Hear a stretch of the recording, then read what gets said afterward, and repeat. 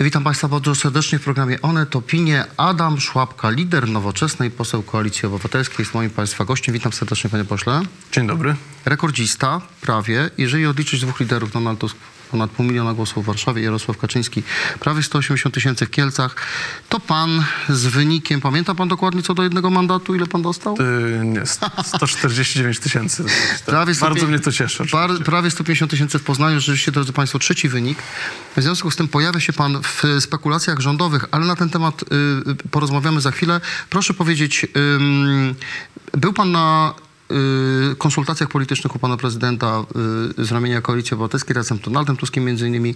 Jakie pan odnosi wrażenie, co prezydent zrobi podczas czy w okolicy pierwszego posiedzenia Sejmu, czyli w połowie listopada? Czy powierzy misję tworzenia rządu wam, czy Donaldowi Tuskowi, za którym stoi większościowa koalicja, czy powierzy jednak Mateuszowi Morawieckiemu, który także twierdzi, że ma większość? Myślę, że powierzenie Donaldowi Tuskowi misji sformułowania rządu po tym spotkaniu nie jest niemożliwe, tak uważam. Natomiast gdybym ja miał obstawiać dzisiaj tak, moja intuicja polityczna mówi, że to jest tak 9-1, że powierzy na początek Mateuszowi Morawieckiemu. Czyli nie ma w panu wielkiej wiary? Nie ma, ale to wynika z tego, że nawet jeżeli prezydent myśli sobie w perspektywie, że teraz będzie chciał odgrywać samodzielną polityczną rolę, to najpierw będzie chciał wykonać gest wobec swojego środowiska politycznego, a ten gest jest potrzebny po ale czasu. wie pan co, tylko jak już ten czas dał, 2 tygodnie nie robi mu różnicy. Bo rzeczywiście prezydent robi pierwsze posiedzenie Sejmu w najpóźniejszym możliwym terminie. Jak to będzie wyglądać, jeżeli Mateusz Morawiecki dostanie od prezydenta misję tworzenia rządu? Zwoła jakieś konsultacje z klubami parlamentarnymi, na które nikt nie przyjdzie, albo przyjdą wszyscy, powiedzą, nie chcemy z tobą tworzyć rządu. Wygłosi expose, którego nikt nie będzie słuchał i przedstawi skład Rady Ministrów, przeciwko któremu zagłosuje większość. No to nie buduje autorytetu prezydenta i nie daje wiarygodności. Ja myślę, że będziemy widzami żenującego spektaklu,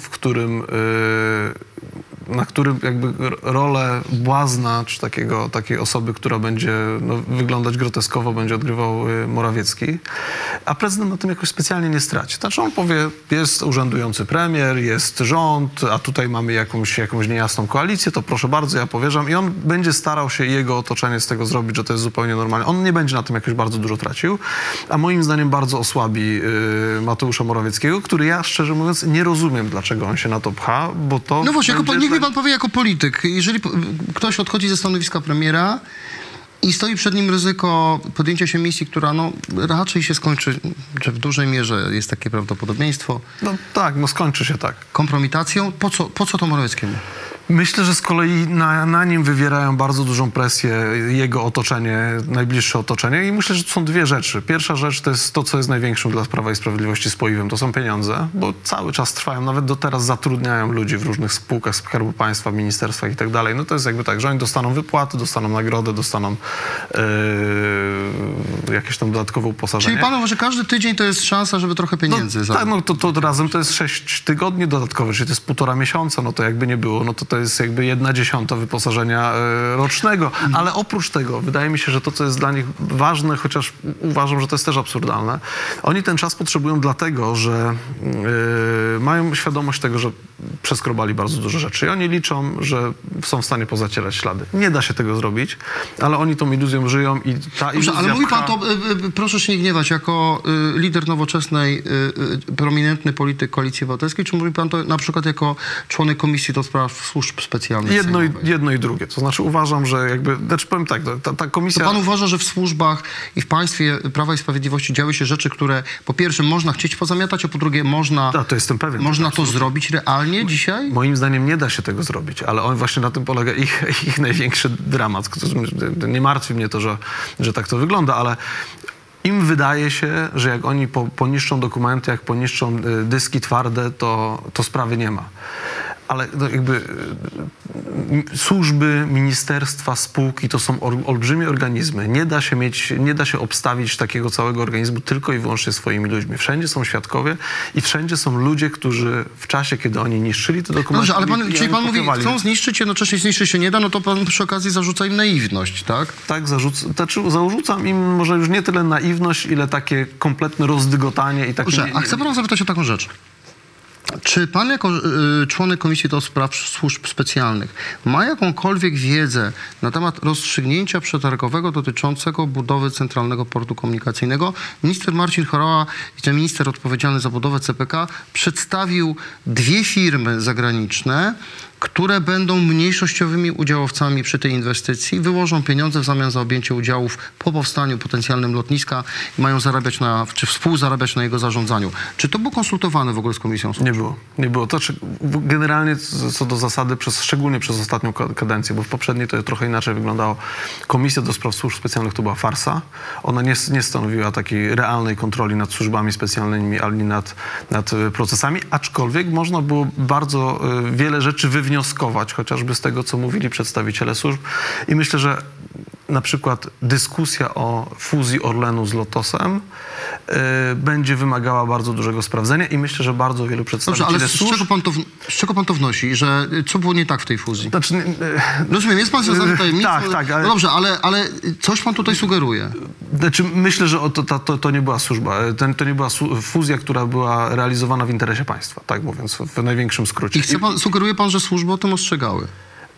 Nie sugeruję tego. Sugeruję to, że myślę, że jeżeli powstałaby komisja śledcza, to i ludzie, którzy badali i rekomendowali różne rozwiązania w tej sprawie, nie będą związani ani poleceniami służbowymi, ani tajemnicą, to chętnie opowiedzą bardzo wiele rzeczy, jak to wszystko A jak pan jako, powtarzam, lider z jednej z partii, z którą tworzy Koalicję Obywatelską, ale członek Komisji do Spraw Służb także i Komisji Spraw Zagranicznych chyba, tak? Też. Dobrze, ale to akurat w tym przypadku będzie mieć mniejsze znaczenie. Jak pan widzi rozliczenia, tak zwane rozliczenie z Prawem i Sprawiedliwością? Ja słyszę, że pewne elementy, sygnały mają się pojawić też w umowie koalicyjnej, że wasi wyborcy oczekują tak zwanych rozliczeń. Jak tak zwane rozliczenia mają wyglądać, pana zdaniem? No myślę, że to jest szereg rzeczy. Po pierwsze, jakby to powinno iść dwutorowo. Z jednej strony niezależna już prokuratura powinna prowadzić normalne śledztwa na podstawie kodeksu karnego i kodeksu postępowania karnego i to powinny rozliczać sądy. Oprócz tego... No ale to wy będziecie się składać na przykład doniesienia, tak? No ja takich doniesień zużyłem około 50 pewnie, więc część z nich będzie wznawiana, która została umorzona albo nie została wszczęta. Niektóre to po umorzeniu ja składałem skargę do sądu i sądy te skargi uwzględniały, więc tego materiału i tak już jest dużo. My zebraliśmy bardzo dużo tego materiału, więc po pierwsze normalne działanie wymiaru sprawiedliwości i każdy, kto dopuszczał się przestępstw, a niektóre były bardzo wyraźne i bardzo widoczne. Które? No na przykład, znaczy prosta rzecz. Już nie mówiąc o tych kwestiach finansowych, tylko te kwestie ustrojowe.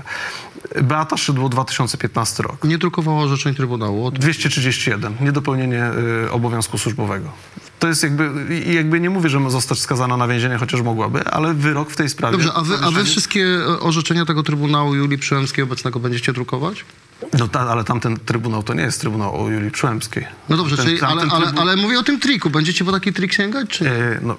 Teraz najpierw jest tak, że mamy bardzo poważny spór o tym, czy ten Trybunał, czy sędziowie tego Trybunału są legalni. I wy musicie w ciągu kilku tygodni odpowiedzieć na pytanie, trzeba ten spór rozstrzygnąć i na to są już pomysły przygotowane przez prawników, ale ja tylko bym skończył kwestię rozliczeń. Więc z jednej strony to jest normalna ścieżka wymiaru sprawiedliwości. Druga ścieżka to jest ścieżka, która jest bardzo ważna z punktu widzenia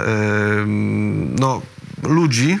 To jest i myślę, że takiej sprawiedliwości elementarnej to jest ścieżka takiej transparentności i wyjaśnienia tego w sposób transparentny. To mówię o komisjach śledczych. Mówię o komisjach śledczych, które piszą raporty i one jakie pan widzi takie komisje śledcze? Ja szczerze mówiąc widziałbym raczej taką jedną dużą komisję do spraw... Podobnie Michał Szczerba mówi, Dariusz Joński też jakaś jedna komisja. Jedna duża... Tylko ja jestem na tyle, niektórzy mogą powiedzieć stary, inni, że doświadczony, że pamiętam, że po pierwszych rządach PiS-u 2005-2007, kiedy Donald Tusk po raz pierwszy był premierem, to powołał komisję do spraw nacisków, która miała badać rzekome naruszenia prawa przez Zbigniewa Ziobrę poprzez naciski na służby państwa, że wyprowadziły jakieś działania, śledztwa polityczne.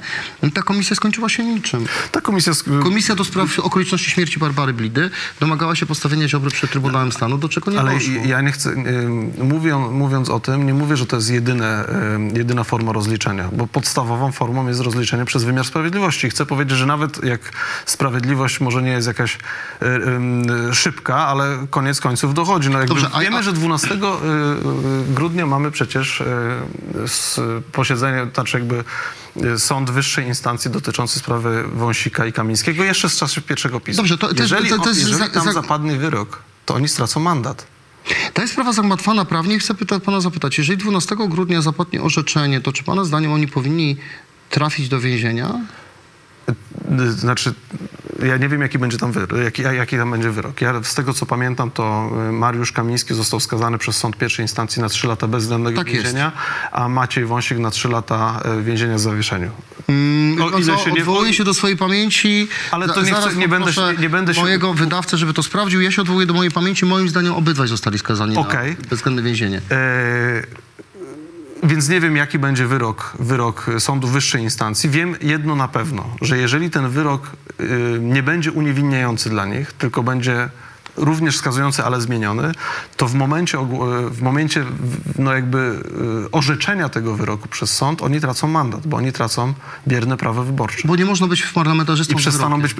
I to będzie też jakby bardzo wyraźny sygnał, że nawet jeżeli coś się dzieje z kilkunastoletnim opóźnieniem, to ta sprawiedliwość prędzej czy później dosięga. I tak uważam, że powinno być, jeśli chodzi o te rządy Prawa i Sprawiedliwości od 2015 roku. Po pierwsze, wymiar sprawiedliwości i to jest najważniejsze. Po drugie, komisja śledcza, ponieważ opinia publiczna powinna wiedzieć, do jakich nadużyć dochodziło. I tu przede wszystkim trzeba czarno na białym pokazać, jakie były nadużycia, przede wszystkim finansowe i jakie były machinacje władzy. No tutaj są raporty i to powinny być potem źródła do wykorzystania przez prokuraturę. No od razu do pana wiadomość, no miałem pamięć dobrą, jednak obydwaj dostali 3 lata bezwzględnego więzienia. Dobrze, a jeszcze... Sądy, jeżeli... Nie, może ich prezydent jeszcze 2 dyrektorów CBA było, którzy też dostali jak się uprze prezydent Andrzej Duda, wtedy może ich ułaskawić. I wtedy oni nie pójdą do więzienia, ale mandat tracą. Dobrze, tylko jeszcze jedno chcę pana zapytać. Jak pan w tym systemie rozliczeń, który pan już tu dość plastycznie zarysował, jak pan widzi odpowiedzialność tych ludzi, których szczególnie wy politycznie obciążaliście przez ostatnie lata? Jarosław Kaczyński, Andrzej Duda, Zbigniew Ziobro, Jacek Kurski. Ma pan jakiś... Znaczy, jeśli chodzi o Andrzeja Dudę, to jest człowiek, z którym będziecie współpracować. Sprawa jest dosyć prosta, bo Andrzej Duda jedyną odpowiedzialnością, jaką może ponosić teraz, to jest odpowiedzialność przed Trybunałem Stanu. Nie macie takiej większości, żeby to zrobić? 2/3 zgromadzenia. No dobrze, ale Jarosław Kaczyński... Natomiast Jarosław Kaczyński uważam, że prokuratura powinna zbadać i myślę, że dosyć łatwo będzie zbadać na to dowody, bo wielu funkcjonariuszy, czy polityków, czy urzędników będzie chciało na ten temat rozmawiać. Jaki miał udział w podejmowaniu decyzji, które były niezgodne z prawem. To znaczy na przykład, czy Beata Szydło z własnej woli inicjatywy podejmowała decyzję o niedrukowaniu wyroku, czy była do tego nakłaniana. Czy cała akcja z nieprzyjęciem ślubowania przez 3 legalnie wybranych sędziów w Sędziów Trybunału w 2015 roku była... Prezydent odmówił ją odbioru, tak? No więc i tych rzeczy możemy bardzo, bardzo wiele mówić. Czy na przykład doszło do usiłowania użycia siły wtedy w tym 2020 roku i wykorzystywania wojska, bo to są też jakby bardzo poważne zarzuty. Ale jak zaraz jakiego wykorzystywania wojska? Co pan ma na myśli?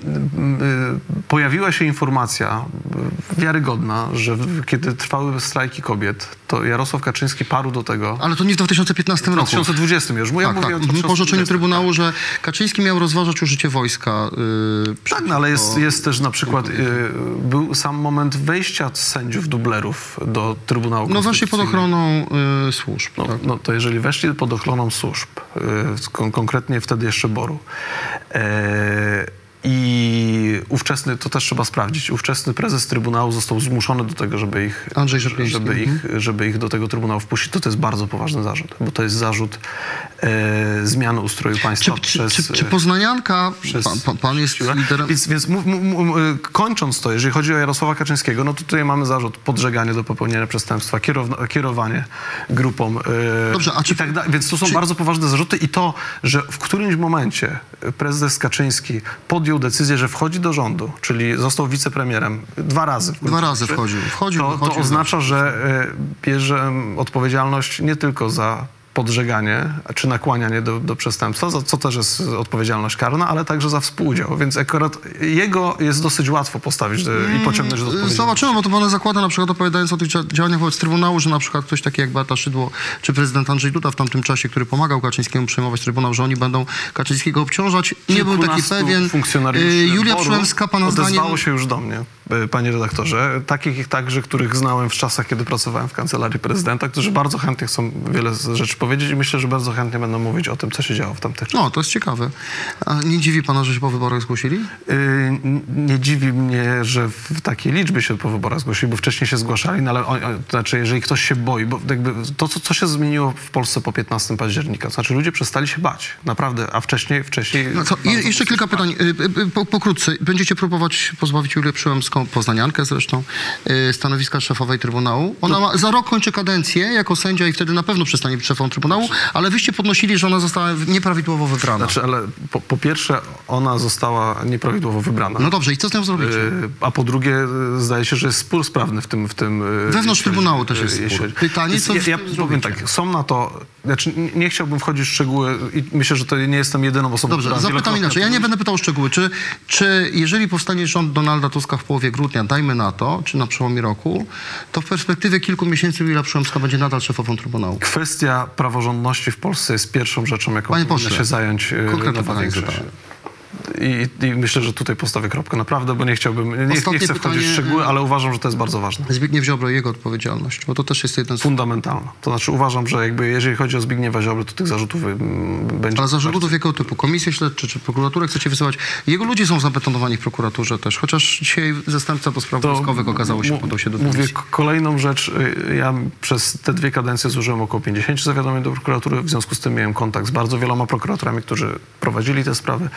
I myślę, że oczywiście jest bardzo dużo ludzi Zbigniewa Ziobry w prokuraturze, natomiast jakby w całej prokuraturze większość jest prokuratorów takich, którzy czekali na to, aż się ten czas zmieni i bardzo chętnie będą prowadzić różne sprawy dotyczące Zbigniewa Ziobry i mówię to także dlatego, że do mnie się też bardzo wielu prokuratorów już odezwało. Umowa koalicyjna ma być znana pewnie przed pierwszym posiedzeniem Sejmu, które będzie 13 listopada, po to także prezydentowi pokazać, że ta koalicja ma większość. Pytanie rozstrzygnięcia rządowe. Ja słyszę, że Adam Szłapka jest jednym z kandydatów, poważnym kandydatem do rządu. Słyszałem o na przykład typowaniu pana jako ministra obrony, ale być może ten typ się zmieni, natomiast Szłapka jest twardym kandydatem na ministra. Ja powiem szczerze, o tym typie usłyszałem, znaczy nawet nie tyle usłyszałem, ile przeczytałem rano w artykule pana redaktora w Onecie i bardzo mnie to zaskoczyło, powiem uczciwie, więc jakby być może pan ma lepsze źródła niż ja w tym zakresie, bo ja naprawdę... Znaczy, po pierwsze jeszcze uważam, że cokolwiek się pojawia w przestrzeni publicznej, jeśli chodzi o nazwiska i personalia, nie ma żadnego umocowania w... No liderzy, już mówię o liderzach partii, Tusk, Czarzasty, Kosiniak-Kamysz, Hołownia, Biedroń, rozmawiają już o nazwiskach. Tak, okej, jasne, że rozmawiają o nazwiskach, czy w ogóle to trwa, natomiast jakby... A pan by się podjął pracy rządowej? Znaczy jakby mi przede wszystkim zależy na tym, żebyśmy mieli sprawną, dobrze funkcjonującą większość. I jestem w stanie zrobić wszystko, wycofać się ze wszystkich swoich, jakby powiedziałbym, aspiracji. No to jest pytanie o pana aspiracje. Żeby to działało. Natomiast jakby oczywiście no jakby walczymy w polityce po to, żeby zmieniać rzeczywistość. Także jakby w każdej formule, czy to jest sejmowa, czy jakakolwiek inna, to jest... No to ja mam takie informacje, mam też informacje. Miałem podobną rozmowę z Barbarą Nowacką. Też wydaje mi się, że zobaczymy ją w rządzie. Adam Szłapka. Ale jak pan zostanie ministrem, to tu zapraszamy też. Będziemy pana rozliczać naprawdę bardzo solennie. No taka jest rola mediów. Adam Szłapka, lider nowoczesnej partii, a na razie jeszcze zostaje na firmamencie politycznym. Zobaczymy, czy będzie tak przez całą kadencję. Poseł Koalicji Obywatelskiej. 3. wynik w wyborach po Donaldzie Tusku, Jarosławie Kaczyńskim. Dziękuję serdecznie. Dziękuję bardzo.